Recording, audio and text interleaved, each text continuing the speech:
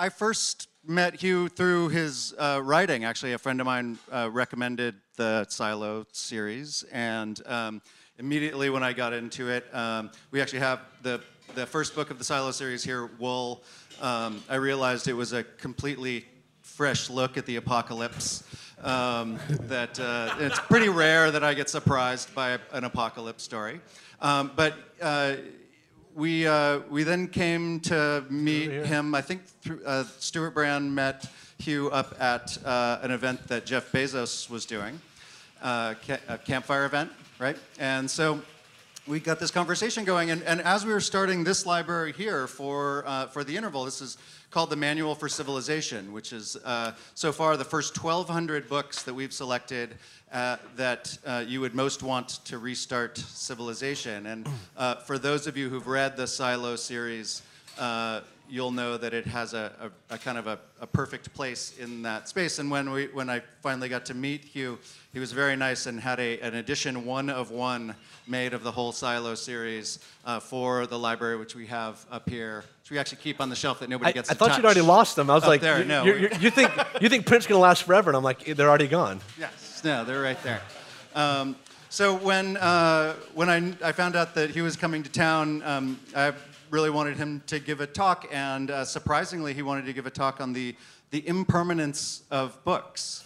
And the permanence of digital, maybe. Which is a topic that we have played around with since 1998 with Long Now, but really looking at it from the other side. And a lot of our preconceptions were coming from the early days of digital, and digital has changed a lot. And Hugh has been at the forefront of the modern digital publishing. He was kind of the first star that came out of a digital-only publishing model. But not the biggest star. The biggest star of that age is in the audience. It's Andy Weir. If y'all haven't read The Martian, yeah, please read The Martian before the movie comes out so you can be that hipster. And then when the movie comes out, take the whole family, because he probably only gets like 1.5% of gross. And so we need like a lot of people to go so that he can buy rounds for everybody next time he's here. Yes, Andy's been nice enough to also agree to a talk. He'll be coming up here in the fall. So, Andy, did you get 3%? Did you get 3%? No. Oh. We'll be negotiating the percentage for the talk later. When Hugh suggested this talk, it immediately kind of rose my hackles, and then I also realized that some of my preconceptions that I've been holding on to around digital data since the 90s are actually wrong, and so it was a good chance for us to rethink that. And so he put together this talk just for us, and also just for him. The power supply for the chalkboard robot died halfway through the drawing, so the discussion of how. But the digital still exists. The digital is still on the hard drive. To his point. But the physical has been ruined. Right. So first point goes to Hugh. Hugh.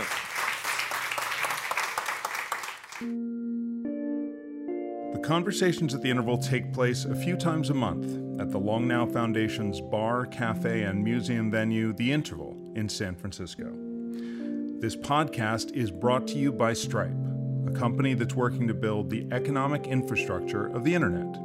They help people start internet businesses and accept online payments from customers all over the world.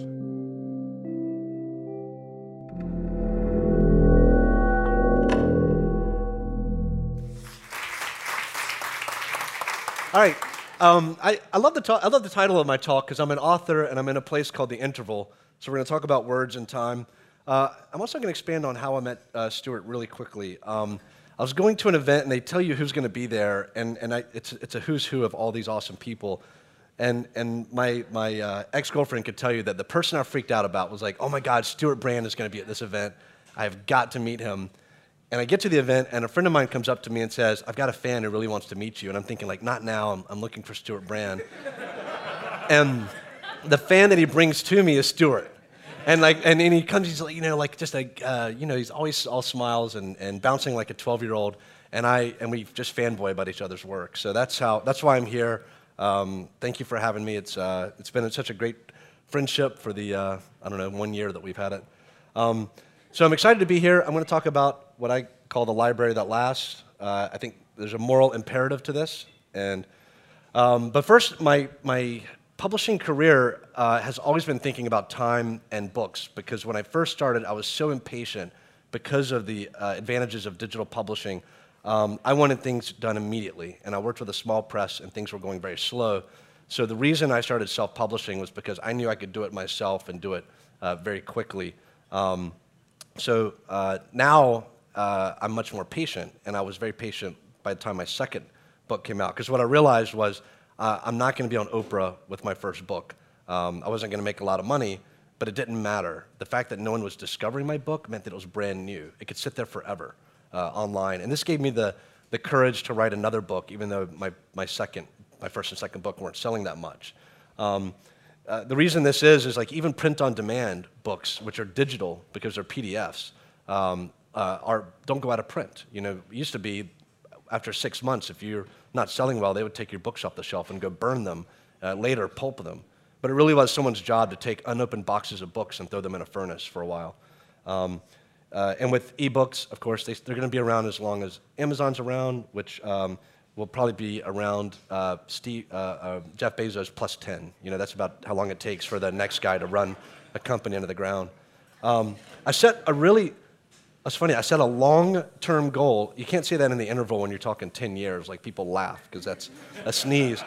But for writing, I set a long-term goal of 10 years. I was going to write 2 novels a year for 10 years, and before I even assessed my career. That's the kind of patience I was looking at.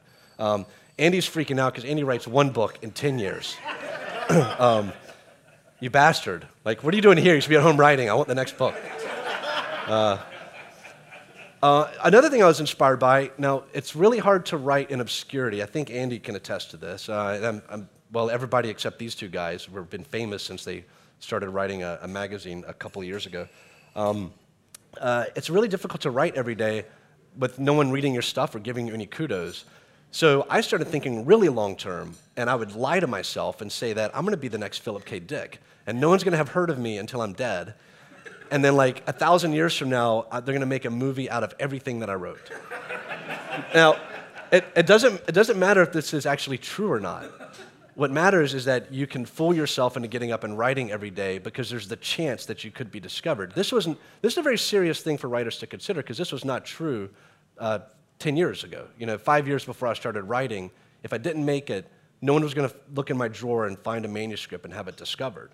Now, all these undiscovered authors and nonfiction, fiction, bloggers, their content is there. A lot of it's going to be discovered after they're dead, because this is a new transition. I know authors that have already given up on writing only to have their book hit a bestseller list afterward and then get back into writing. That's unheard of, but it's already happening. I'm going to talk about problems with paper. So I met Stuart, and I think you were the first one who were you the one who told me about the book? You wanted a copy of Wool, or? Yeah.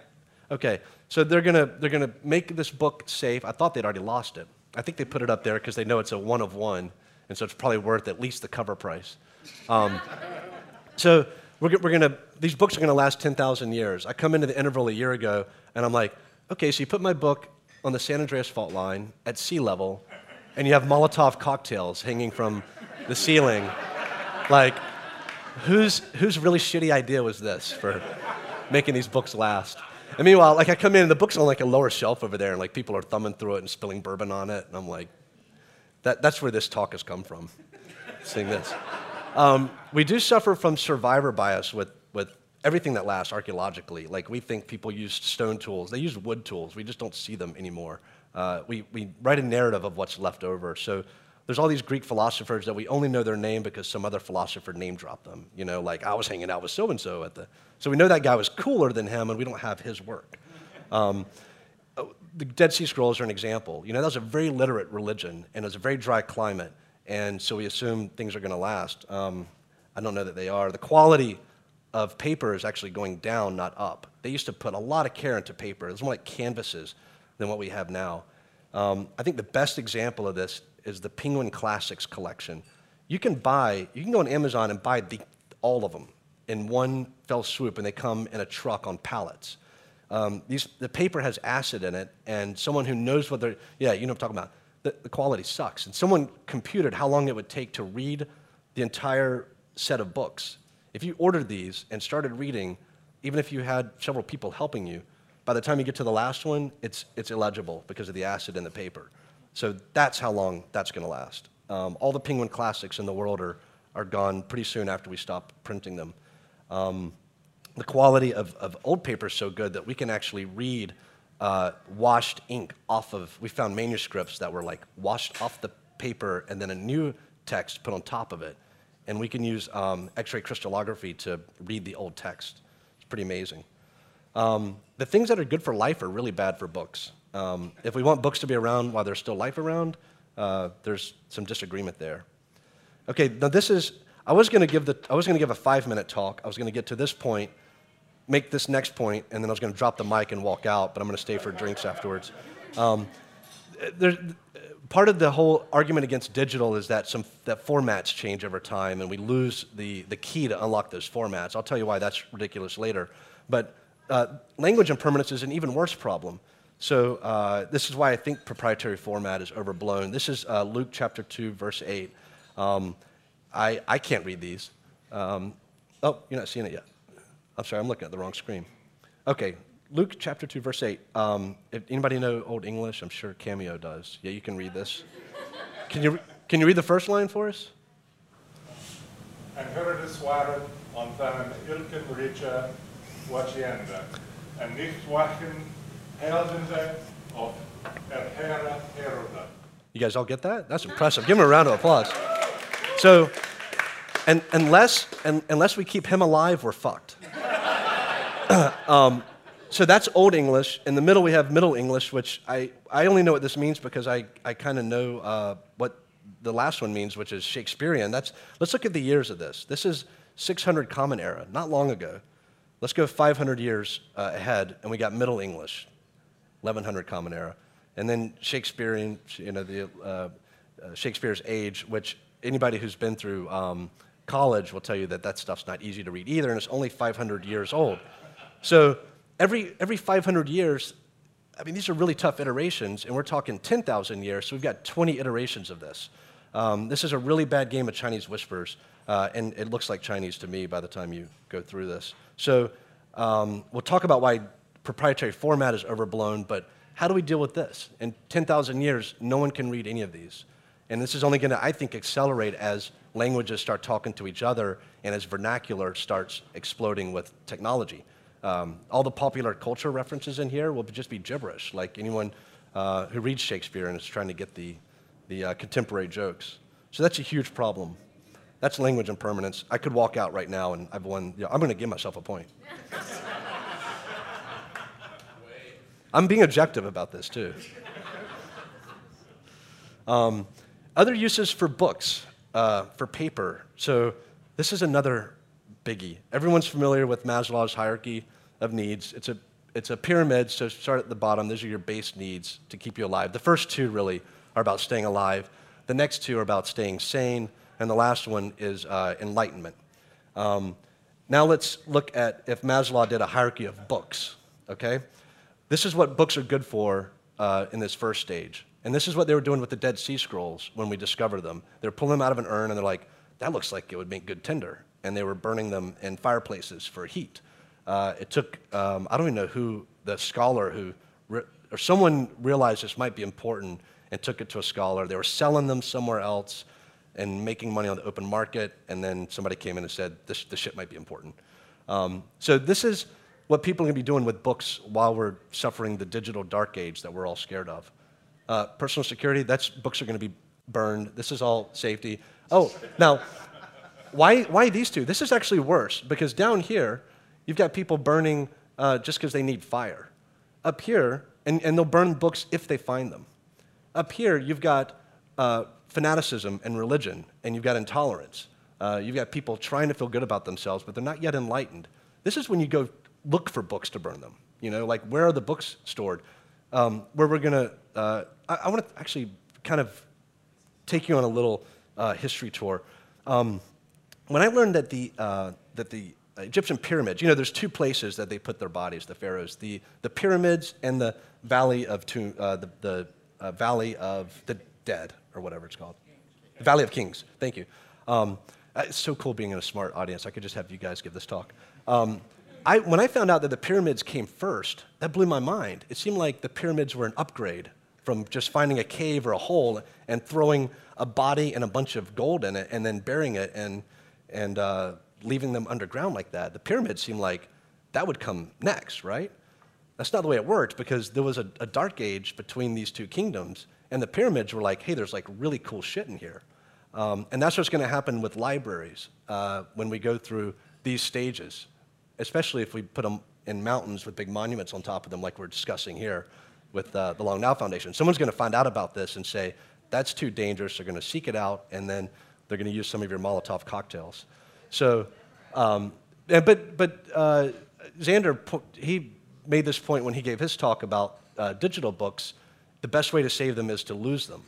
And those are the books that will survive, not my one-of-one editions, which is sad.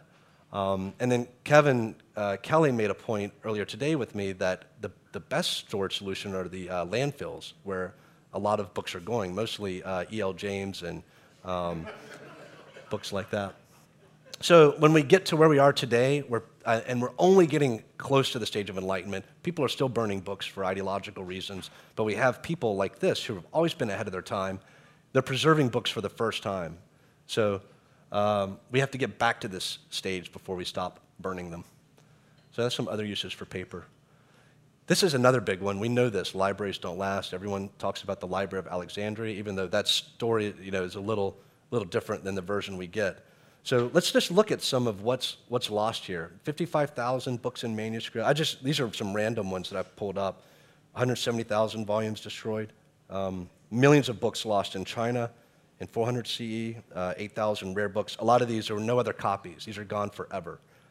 To me, when I was growing up and I lost my way with my religion and adopted science and wanted knowledge and got into books, and I found out about these libraries that were lost, to me, like, this is worse than any loss of human life, because we're all going to die. But to lose knowledge that we built and we'll never have again, plays, things like that, was terrifying. The good news is I made all this, I made most of this shit up. Yeah, I actually just like wrote random stuff. The thing that I kept, though, is what was lost, because these are the real dates and places.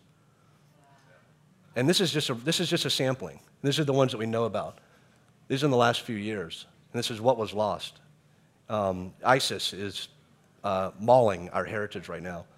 Books are targets. This is just to drive home that point of what books are going to be good for, and that we have to get back to this stage, not where we can turn power on, but where we can open our minds back up. So paper, I don't know, has some disadvantages that we have to think about. Some advantages to digital. Everyone knows these. There's a lot, you can make a lot of copies, make them very dense. I think the salvageability is a lot better, and I think this will only improve as technology improves. I think we're going to get to the point where, on a nano level, we're going to be able to read magnetic storage that right now we think is lost. One interesting thing to me about looking at digital dark age, that's this term for, like, if we lost all power or if we lost formats, we wouldn't be able to go back and get that information. I haven't found a case yet where they really, really wanted the data and they weren't able to get it. It's a matter of patience and cost. This is a big one. This gets to the problem with language that I showed. Every 500 years, our translation software is already getting decent, but when it gets great, what I would like to see is a digital library that makes a 100-year iteration of every book. So Wool, Shift, and Dust, and The Martian. Every 100 years, this software will say, okay, it's been 100 years since this came out. It does the translation in seconds, it timestamps it, and now you've got it updated for the people of that age. And for language buffs, imagine being able to step back through time and read old editions. You go to the oldest edition, and anything you don't understand, you can go to the next oldest one where you understand it to bridge that gap. And you can that gets you as close as possible to the original and will preserve a lot of these languages. And someone will have to work on this. If not, they might already be doing it. And that's thinking long term, because we don't see language changing day to day, but it does change, like we just looked at that Bible passage. This is my favorite point about digital and the fear of these format losses. No one's trying to hide this data. The data that we lose because, it's saved as a zip file and we don't do zip files anymore. Like, no one was working really hard to make sure we can't write this. And if cryptography was so easy that we could just write it in a format and then, like, kill the guy who did the coding or move him to Alaska, then that's how we would do cryptography, and no one would ever be able to crack it. In fact, it's really easy to crack these formats. We just make a big deal out of it because it's annoying. Like, anybody who's had to upgrade, like, every time Windows 10 just came out today or yesterday or something, and they brought the start button back. But when they change something like that, we all wig out. And I'm convinced that this is where the move to, like, preserving paper over digital came because of this annoyance. Like, well, God, if I can't open this file that we used in accounting 3 years ago, then we're just totally screwed. And I feel like that's giving up too quickly. There's so many advantages to digital that we can innovate and make better. My favorite technology out right now for this is M-Disk, which they're making for archival purposes, and it's a physical etching. It's better than the chemical that we use for a CD-R right now. They assume 1,000 years. It's funny how they have to extrapolate this because it hasn't been around 1,000 years. But I think that this will improve, and we need to work on a 10K solution for digital archival, and then that opens up all kinds of awesome opportunities. The biggest thing about digital, if we preserve this, we're creating a zoo. We're putting individuals in a cage. They can't talk to each other, and they don't interact with each other. Once machine learning comes around and artificial intelligence, and we feed this digitally into them, that's where our collective intelligence will have life. And so by preserving the digital, we preserve an ecosystem. When we preserve print, we preserve individual species. So this is an excellent first step, but it's the first step we took when we created a zoo and we had little cages, and then we learned later that books go crazy when they're kept in cages. Books thrive when they're shared and when they interact with one another. A couple of things I think that we miss as people who write post-apocalyptic fiction. We always act like there'll never be any power in these worlds, but right now we are covering the world in solid-state power generators that will be less efficient, but power will be, they'll be able to set up, like, traps for people and stuff. There'll just be power everywhere. Matter of fact, to preserve literature, one of the first things people will realize is if they type in 55378008 into a calculator and turn it upside down, it'll say boobless. And this is something that we will always preserve because we'll have enough solar-powered calculators. Machines, I think, also await the hierarchy of need better. Like a thumb drive just doesn't look very useful to people and going through their primitive stages, not like paper. So there's a chance that, and this is something that's kind of cool in a lot of post-apocalyptic stuff, where something very important is being used as an adornment, and I think that will probably happen with thumb drives. There'll be earrings and things like that have like all of humanity's knowledge in it, and meanwhile these people are like banging rocks together. Another big point is that by the time we need all this knowledge, by the time we need all of human knowledge, we're going to have a lot of human knowledge. So our recovery ability is going to be great. Our knowing what to look for, decoding any kind of primers to understand what's being written. Again, back to the Maslow's hierarchy of books, it's not until you get to self-actualization that someone is saying, I want to know everything that the people in the past knew. And by the time they get there, we can assume they're going to be more advanced than us, I think. What do you think about that? Oh, you're saving? Okay, you're making a list? I'm watching that scoreboard. Okay. So these are all the considerations that I would put into sitting down and coming up with a lasting digital library, and keep improving this as the tools improve. I think we could build several machines, hundreds, as affordable as possible. If you gave me X number of dollars, this should be the challenge. If you gave me X number of dollars and I had to preserve human knowledge, how many books could I store versus how many, and maybe several libraries of books, and how much could I use that same money to build a library that would hold pretty much everything that we've ever had? One of the problems I have with this solution is that it's heavily curated, and we don't know what's going to be important. The only reason Andy and I are authors is because we bypassed the curation machine. We would never have gotten published had we not kind of broken the rules the way we did. So I'm sad to think about what's going to be lost. A lot of books that never have a print edition at all. They're self-published in digital form, and they might be the best thing ever written 500 years from now. And if we don't save everything, we'll lose those. These are basic things that we're going to need. You guys have done some of this with the Rosetta project. How to get the stuff out of the machines? I think like projection to me is the most obvious, to have something that you can read without having to have moving parts, something very robust. But the ability to project, to display on the device, and maybe even to print copies. They have this espresso book machine now. It's about the size of a large printer, and it pops out a fully formed book. Will that survive 10,000 years? I don't know, but maybe we can look into making it robust enough to survive 1,000, so that as soon as things go to hell, as long as we've kept it maintained, it'll last long enough to bridge the gap. I think all of this should be open source. I think we should definitely do the timestamp thing. I love that idea. And I think it should be crowdsourced. One thing you could do, for instance, with the Long Now Foundation is create a thumb drive that had what you thought was important. Maybe as much of this is in copyright or public domain, I would give you the rights to have my digital edition on there and sell them to people, make enough to have a profit to support the Long Now Foundation, but then everyone has, then you have tens of thousands of copies of these thumb drives out there, which improves the chances that we find these things. And you can plug it into your computer anytime you want, and it'll do an update, refresh it. I think there's a moral imperative to this. When you look at what's important about us is what we've learned over time. None of us are really important individually, despite what Xander thinks about himself. But our ideas we don't want to lose those. They're very important.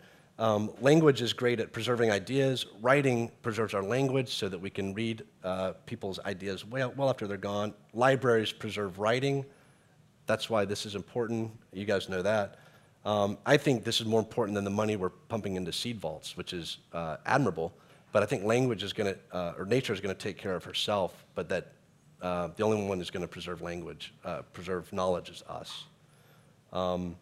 What's cool is that I'm not the only person thinking about this. People have been thinking about this for over 20 years. And there's all these projects underway. These are just a handful. A lot of money going into this. And so there's a lot of duplication. These guys all talk to each other. There's conferences about this and how to improve methods. And I guess you guys are going to have your own version at some point, right? Of like a digital library. Okay. The last thing I'll say, I won't say that Xander's wrong about any of this, and I'm really honored to have my books up there. And if I was investing in something this important, I would definitely diversify my portfolio. There's pros and cons to both. I think they're going to augment each other. I think when they get to 3,500 and start replacing books, mine will probably be the first ones to go. I'm more optimistic probably than most. I think if we do lose power, it won't be for long. This was cruel. Xander slipped this in on me. And it's pretty clever, so I'll give him a point for that. Oh, look at that. So, there you go. You get a full point. Yeah, so I love that the chalk drawer died. That was excellent. I sabotaged that. So that's why I think digital has advantages that print doesn't. I'd love to hear Xander's rejoinder. And then we'll do some Q&A with the rest of you guys. And if you want to, thank you. Wow, it's 8 o'clock exactly. I was trying to sneak that in at 30 minutes. But I know everyone here I talked to before the talk was interested in talking about anything but this, so we can take some. Yeah, no, we've tricked people into talking about digital preservation, who all came here to ask you questions about the apocalypse. So we will do questions about the apocalypse shortly. Don't worry.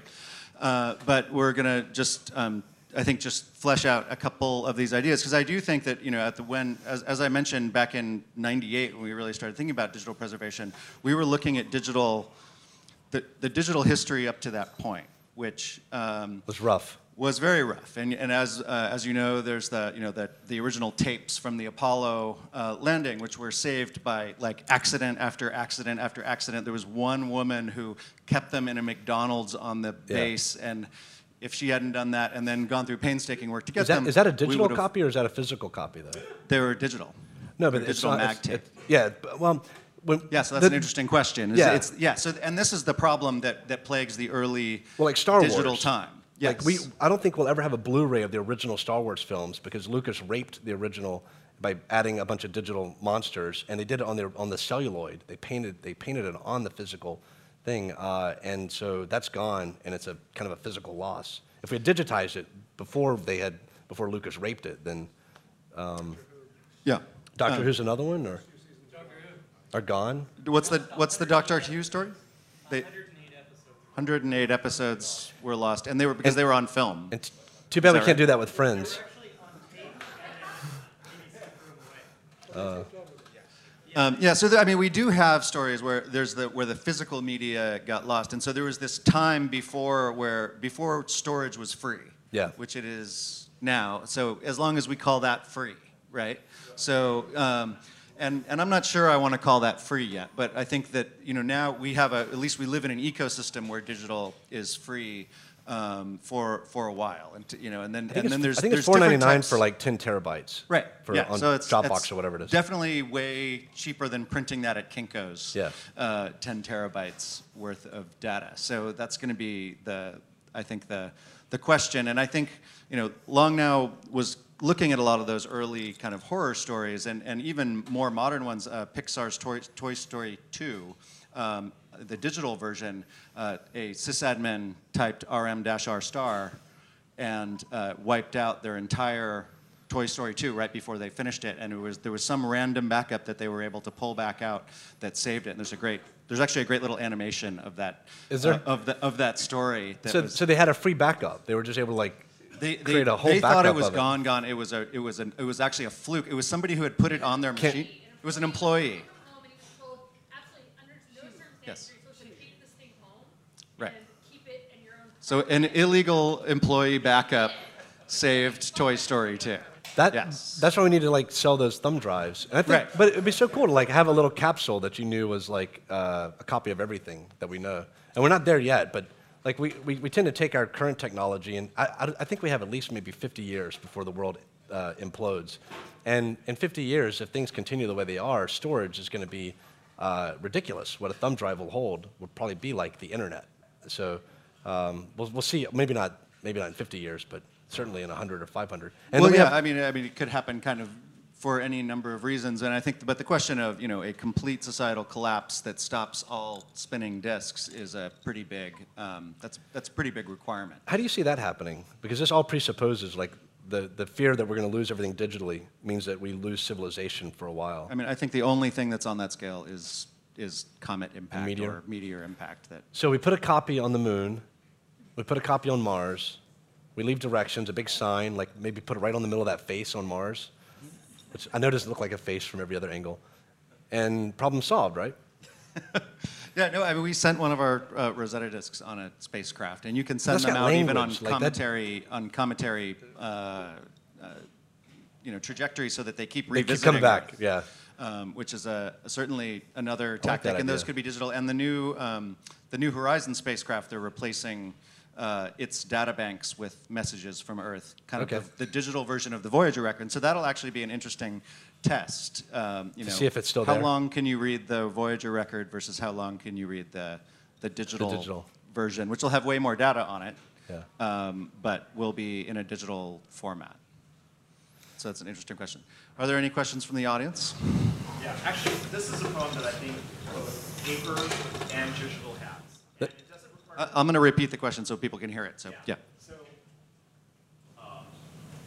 the problem is you don't necessarily need a collapse of civilization, but maybe you just need, at some point in time, people in that civilization simply deem that some material is not worth keeping, and they just throw it out.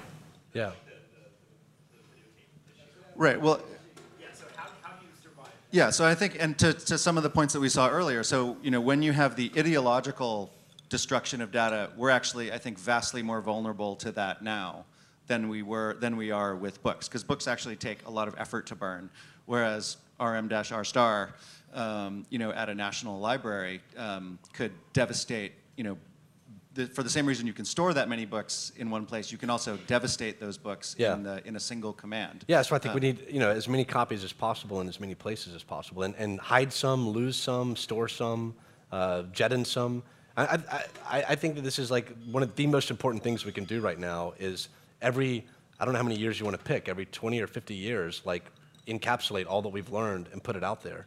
Right, well, and I think, even more than the encapsulation, the physical media, the thing that we did when we did this conference in 1998 at the Getty Center on digital preservation is there was a whole thing that hadn't happened yet, the internet, basically, right? There was the beginnings of it, but it wasn't on this scale that it is now, where fundamentally, people have normalized all of their data into one format that fits, that works, and is read on the internet, and that's the big paradigm shift. Is it used to be that there were all these isolated silos of data that were not interconnected, and now they are interconnected. At least a lot of the very valuable things. Of course, copyright has kind of broken some of that to a certain extent. I bet Andy has a solution because he can get his guys out of any trouble. I don't know. Well, I got a couple of things. First off, talking about the destruction of data being easy, I would disagree. The fact that every copyright holder has been trying very, very hard to destroy the illegal file sharing. Yeah. It's been going on pretty much proves that once it gets out there and duplicated,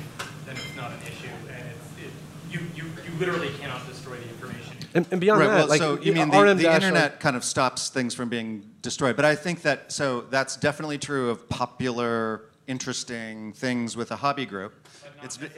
But not necessarily. Let's say, the one that came up, I think, and it came up in our 1998 conference, and Jared Lanier had an interesting solution. It's the mundane data. So it would be really awesome if we had all the accounting of ancient Rome, and we definitely don't have all the accounting from 20 years ago.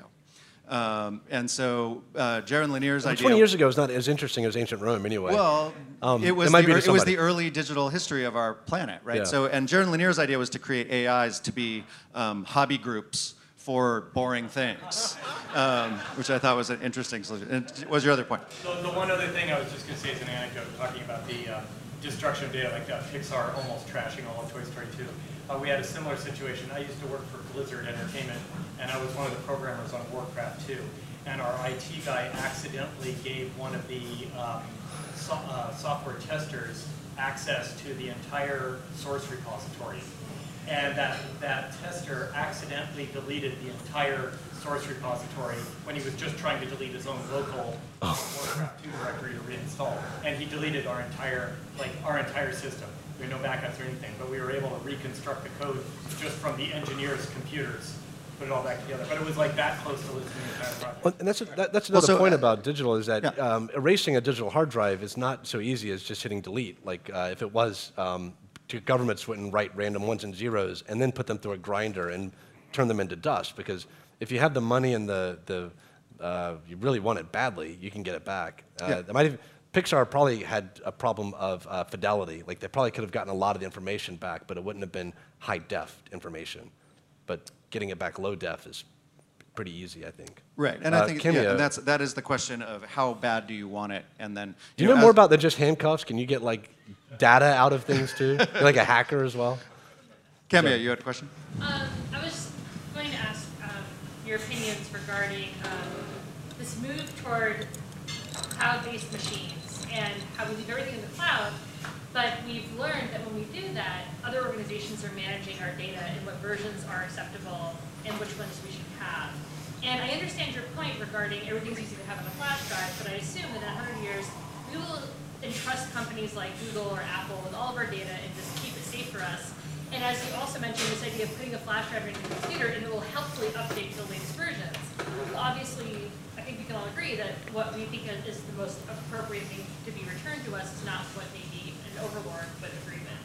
So do you not, Hugh, do you not really think that as we go further that we won't have our own data that we are in charge of, that any time it touches the internet, it is touched back in a way that we don't agree?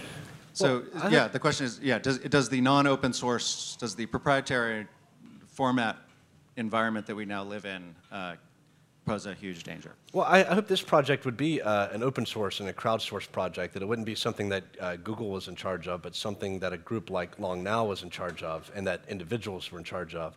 I see this as being a hobbyist thing and that a lot of people really geek out about. being a part of the preservation effort. I really think you can get, the way you guys have gotten the community involved in a lot of these issues is to turn them onto ideas like this. And by selling, the fob, or by making a physical representation of what you're doing that they can own, then there's a conversation going on. Well, what is that thing that you wear from your ear, around your neck, or on your keychain? What do you keep on there? Oh, I keep all of Wikipedia on here. And every now and then I plug it in, and it updates with all the new Wikipedia articles. I trust organizations like Wikipedia right now, and I think there will always be organizations like that around that we can trust. But yeah, when a company's motto is "Don't do evil," I assume they're evil fucks. Like, don't look over here. Actually, the former CTO of Wikipedia is asking you a question. Oh, I thought you were gonna say Google. I was like, fuck. Denise, you're up. You're misplaced there. Two comments. First of all, in your book, they're accessing paper in the silos. I mean, there are computers, but you have to be kind of special to get into them. And the senator guy learns from books. Careful, spoilers. Before he dies. I think that's sort of I'm kidding. I was just making that up. yes. After having really weird tendencies towards his sister. But anyway. This is after the vampires. Yeah. I know what you're talking about. But can I just say that all of this kind of reminds me of Bradbury and people taking on a book. And what I loved about Fahrenheit 451 was it was a human-sized answer. Admittedly, not a great scaling answer, but it was under the radar, and there were a lot of things about it that were lovely. I don't know about... Right, and Neil Gaiman brought this up in his talk of the person in the concentration camp who memorized a chapter of Gone with the Wind each night and then recited it back during sewing class because they weren't allowed to read books. So. My book was since I was 9 years old, I think a lot of... Right, and actually I think this is a good point. So as Denise, and this is not giving away anything in the book because you kind of open with this premise, is that the servers of the silos were purposefully scrambled and no one knows why. Yeah. So their digital history was erased, is the premise of the book. Yet later on, other types of things are found. Right, but the digital history was erased, but then a good coder knew how to unerase it. Right. That the ones and zeros are still there. So I think, but yeah, those paper, and the paper was artificially limited because it's just a really bad storage medium. It is. It's nice paper. Any other questions, Andrew? So you keep saying flash drives, but isn't this just like the 2015 version of floppy disks? And if we assume that we're then using humans to bring the hardware forward, then we're assuming continuity. Versus continuity, the books were too. Yeah, I think he's asking about flash drives, and is that going to be a proprietary format or not? I think what we're storing it on will change over time. We're going to update it as we go. The day that we have the apocalypse, then whatever's left, by the time they can figure out how to interface it, this is going back to by the time we need all knowledge, we'll have much knowledge. They're going to be more advanced than us, or as advanced as we are before they need it. And we're pretty clever at getting stuff out. Like, I know this is a paper example, but this is how clever we are.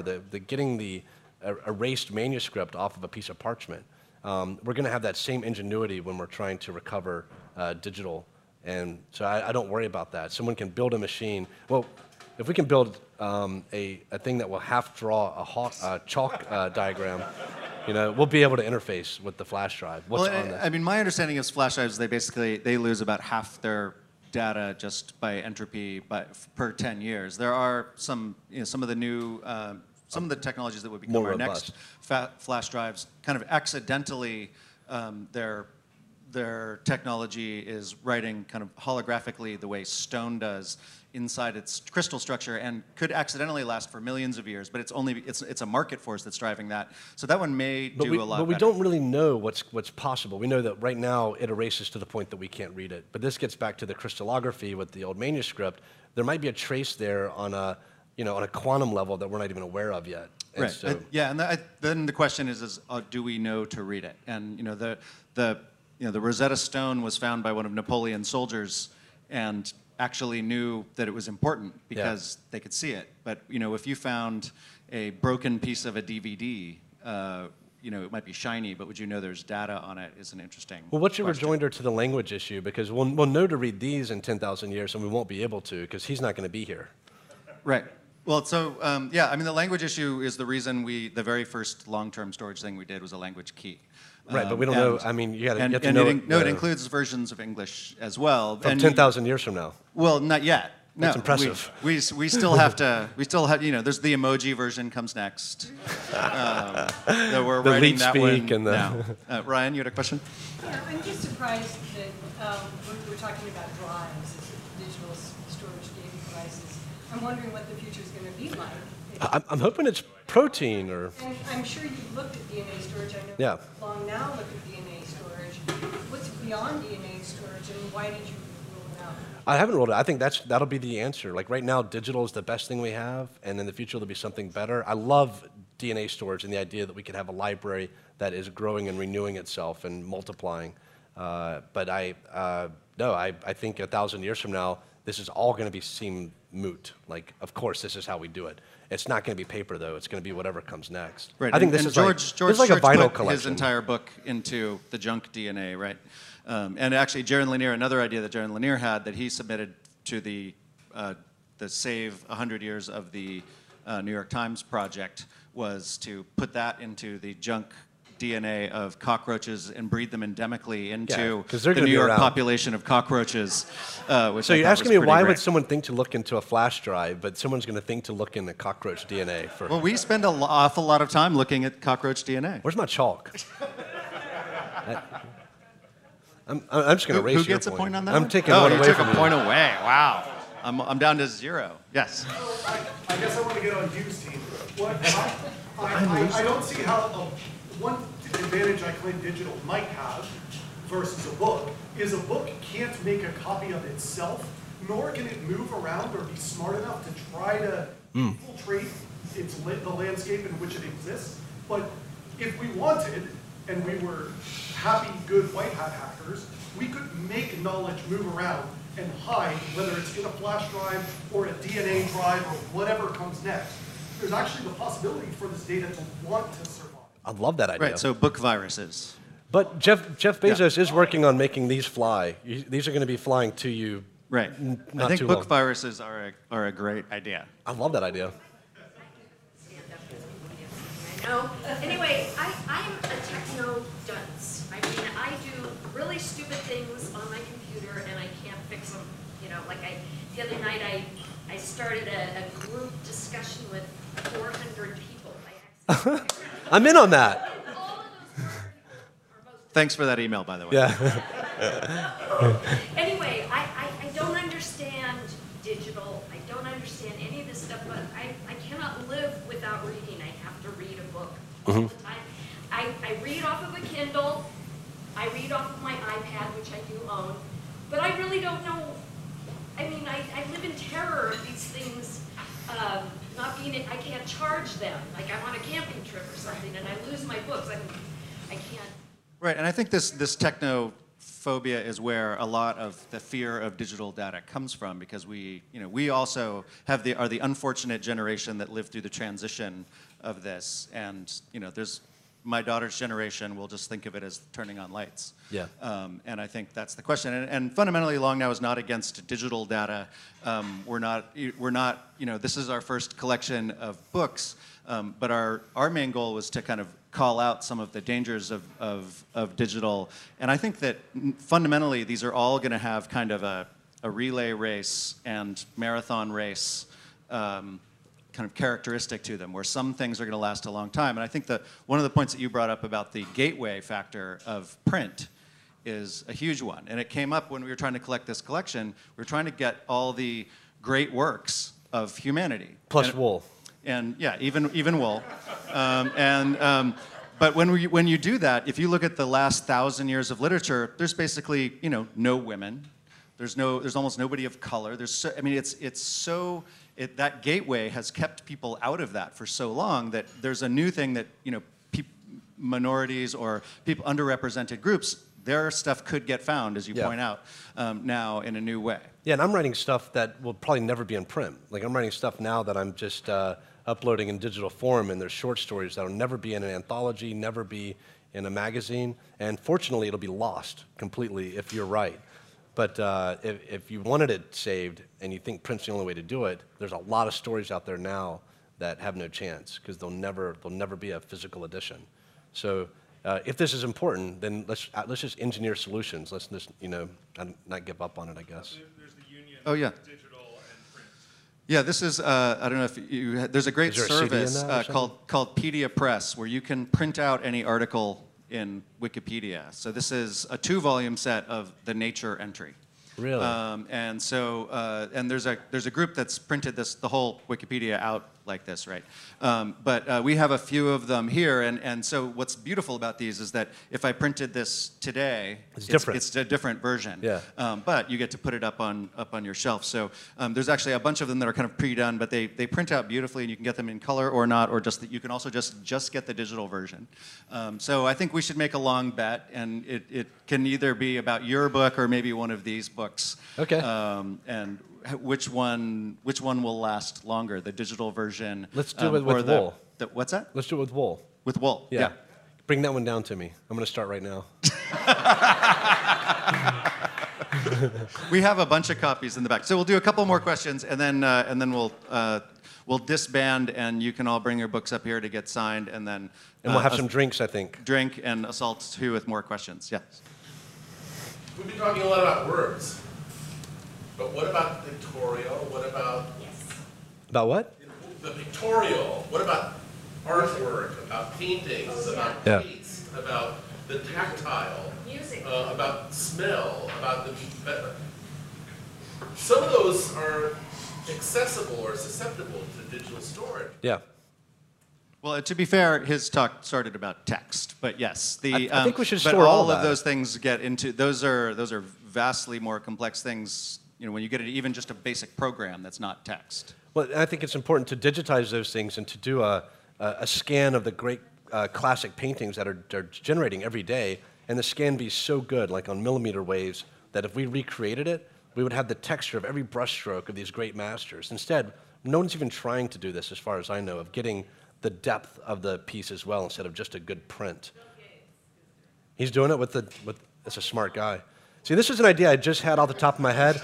It probably took Bill Gates weeks to come up with that, and it just came to me like that. He's been... Hold on, I just want to get to a few people that haven't had a chance. Thank you. So this talk presupposes the value of the totality of information, but there is value when the total is reduced. So what if... Are you an editor? You work at a major publishing house, or? So I'm just saying that if there's some value in scarcity and there's, say, less value than 50% of this information is read in comments at the end of the day, what do we do with that value? Right. How valuable are the Reddit comments versus the digital volumes getting published? And the 4chan comments, yes. I mean, but I think you can go ahead and answer this, but I also think that in the digital world, they're kind of free to store either way. Yeah, right? free to store it. Not only that, how are we going to know? We're stupid compared to people 50 years, 100 years, 500 years from now. I'm really lucky, that the tastes were where they were for my work to do well. But I could have been the PKD that I dreamed of being in order to get through my writing, where it was going to take 1,000 years for people to recognize my genius. Yeah, I mean, one of the things we came across early on is that librarians routinely excise ad pages out of magazines when they store them for archiving. Yeah, which is like cool stuff to keep. There's nothing cooler than getting a 1972 Playboy and looking at the ads. That's why. I subscribe for the ads. Yes. Like many of you. All right. Well, with that, thank you all for coming. And please grab a book and have him sign it. Thank you very much. Thanks, man. If you enjoyed this talk, check out previous episodes with Neil Stevenson, Stuart Brand, Kim Stanley Robinson, and many more. Find them on Apple Podcasts, SoundCloud, or wherever you like to listen. The Long Now Foundation is a member-supported nonprofit dedicated to fostering long-term thinking and responsibility. Long Now members make everything we do possible. Learn more at longnow.org.